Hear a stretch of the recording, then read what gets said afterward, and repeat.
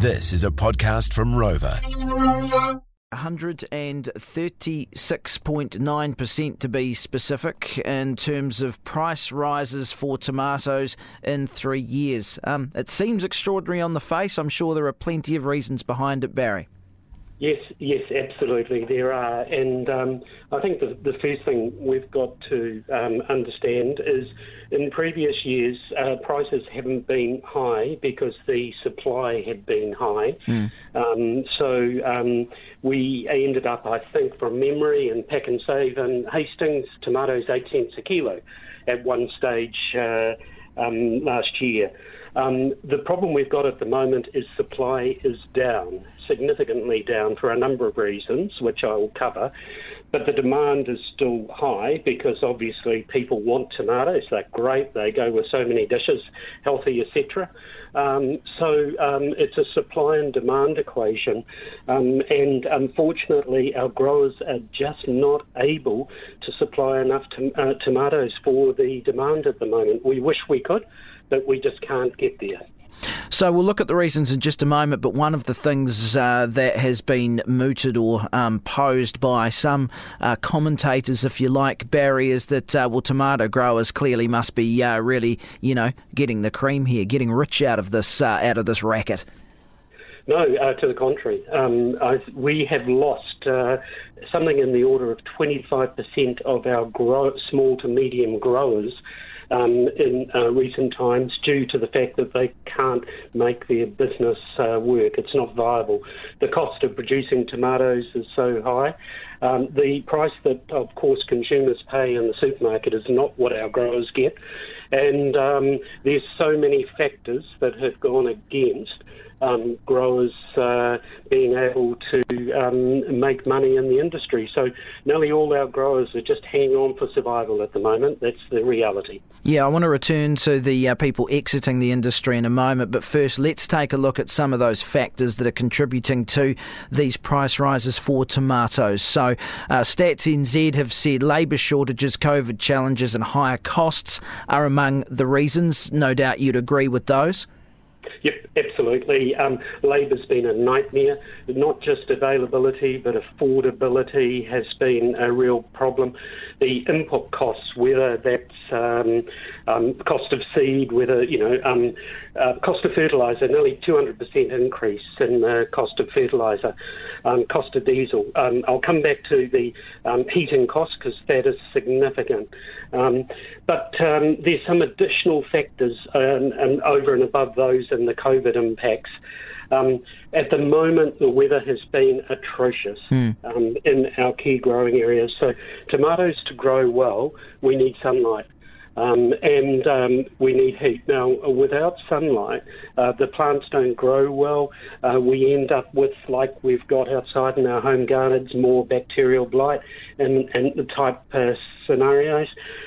So we end up with plants that don't produce a lot of fruit. And unfortunately, in Tauranga, where I live, and up in Auckland, where a lot of our tomatoes are grown, we've just had day after day after day of cloud and rain, unfortunately, and it's just meant the tomatoes are not fruiting. And what was the heat part you were going to mention? So to grow tomatoes, the temperatures need to be higher than the ambient temperature for many times of the year. The ETS costs associated with heating, whether that's gas, whether that's in the South Island, they don't have access to gas, so it's using coal. Significant increasing costs when it comes to energy and heating, and as such our growers haven't been able to afford to heat their houses, which has again resulted in lower levels of production. There's also the shortage of carbon dioxide as well, isn't there, that I've been reading about recently that was affecting, I know brewers were worried about that. That also will be playing into that, just another thing to add into the mix here. Absolutely right. So some gas-heated sheds, they're able to capture carbon dioxide from the gas and put it into their sheds as gas, which makes the plants grow faster and stronger. Those without gas, if they want to use carbon dioxide, they need to purchase it, and there's no option to purchase carbon dioxide gas at the moment. So they haven't been able to put it into their houses. And one house I know, as a result of not able to put carbon dioxide in, has reduced their production by something like 200 tonnes, significant amount of tomatoes. So a number of these factors all coming together. We haven't spoken about biosecurity. Biosecurity has been an ongoing challenge regarding we import seeds for the sector, and those seeds at times carry with them, even though MPI do a great job in screening and trying to keep everything out, sometimes they carry biosecurity issues that we need to address, which requires the plants to be pulled out or limited the growing season. So all these factors have accumulated to the situation, which has resulted in, one, growers doing it really hard, but two, the price being high for our consumers, which we certainly don't want to see continue.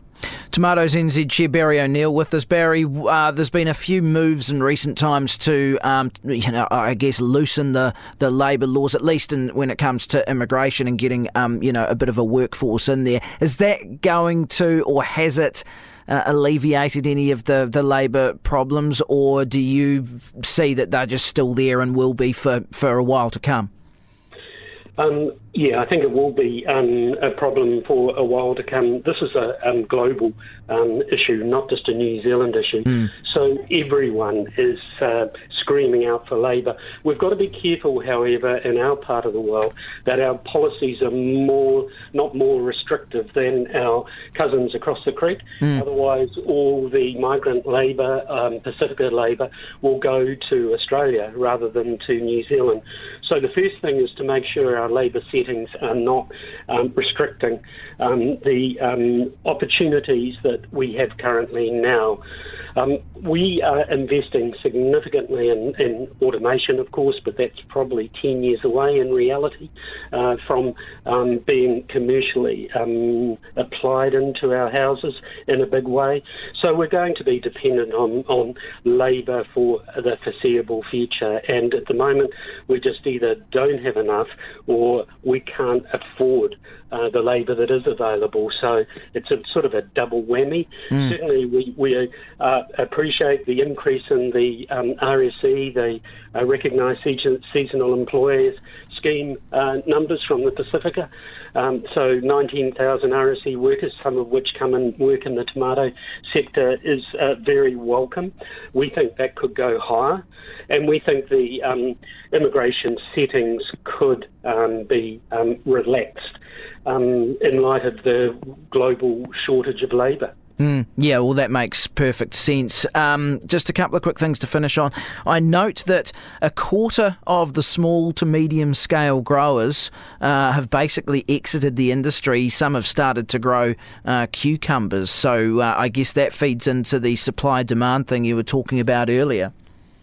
Yes, in part, but also labour, the costs of growing tomatoes, and import increases. So it's meant a number of the small to medium growers, the 25% that have left tomato growing, have moved to crops that are less expensive to grow, more certainty regarding pricing. And remember, it wasn't long ago where tomatoes were being sold for 8 cents a kilo, as I mentioned earlier. So there's a number of reasons that those small growers have left.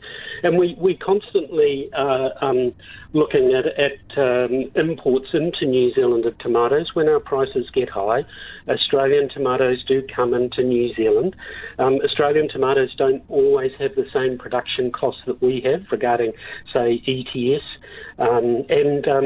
Also, with Australian tomatoes, of course, the biosecurity risks mean they have to be irradiated before they can be imported. Right. But last year, something like just under 500 tonnes of Australian tomatoes came into New Zealand. And so when our growers do start to make money, we've got to be careful that we don't then take that opportunity away from them by cheaper imports, because our growers don't make money 12 months a year. There might be 1 or 2 months a year where tomato prices are such they can make money, which sees them through for the other 9 or 10 months. So yes, we've got to be careful, in my opinion, because this is a New Zealand domestic food security issue. Our vegetable production in New Zealand, 80% is consumed by New Zealanders, and if we can't produce affordable vegetables in New Zealand, then unfortunately our future is more one of frozen vegetables or imported vegetables, which none of us really want to see happen. Well said, Barry O'Neill, Chair of Tomatoes NZ. Really do appreciate your insight into the issues surrounding tomatoes, or issues, I should more accurately say, surrounding the cost and the difficulty to some extent that the growers are having out there. Appreciate your time. Thank you. You're very welcome. Thanks, Dominic.